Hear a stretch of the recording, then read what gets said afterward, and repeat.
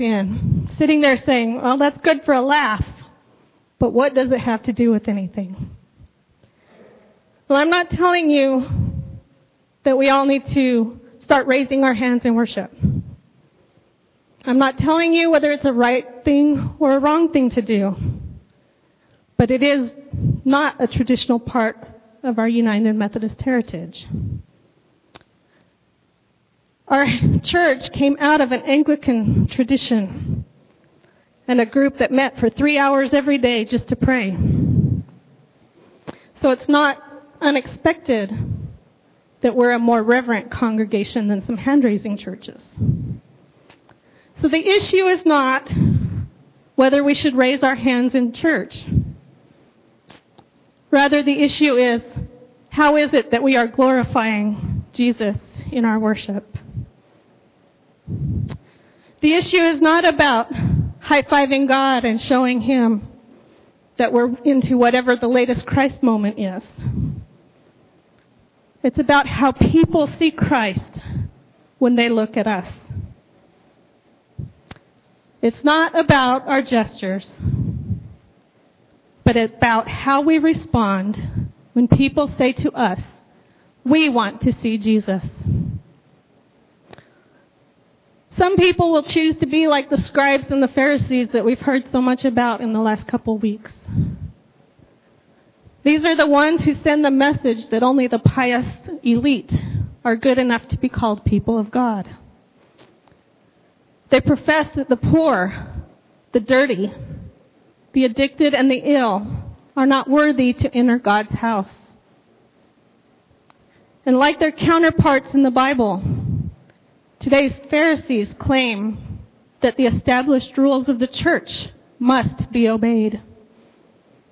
To do otherwise is grounds for condemnation, and in some cases, expatriation. In the minds of today's Pharisees, there are no unjust laws and no gray areas, just black and white and justice. Today's scribes sit in church scoffing at the imperfections of others, all the while knowing that they cannot live up to their own expectations. Together, today's scribes and Pharisees show these seekers a harsh and judgmental God of hypocritical and self-righteous people.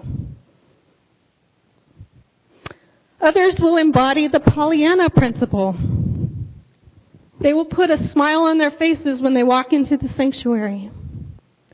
They're the ones that are overjoyed to encounter their neighbor at the grocery store. And they greet visitors with an attitude that all is right with the world. If they even acknowledge that there's trying and tragic circumstances in life, they counter them by saying, count your blessings. Things could always be worse. The Pollyannas among us send a message of an all is good Jesus who only walks with the eternally happy.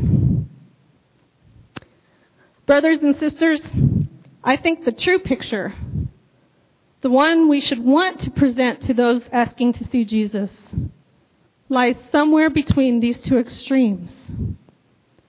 Yet the picture that is Jesus is also extreme in its own right. The Jesus we should be showing is the rebel Jesus, the one who defied the laws of the religious establishment when he drove the money changers out of the temple, cleansed the lepers, and ate with the sinners. This Jesus is the same Jesus who faithfully followed the Holy Spirit into the wilderness to face struggle and temptation at the hands of Satan, and the one who trusted his Father to protect and to provide. The Christ we've encountered during these last weeks of Lent suffers with us through our disappointments. He meets us there in our brokenness and pain.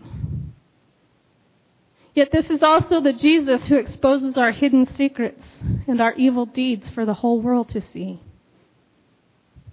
He is the one who offers unconditional love and grace, but condemns those who choose not to accept them.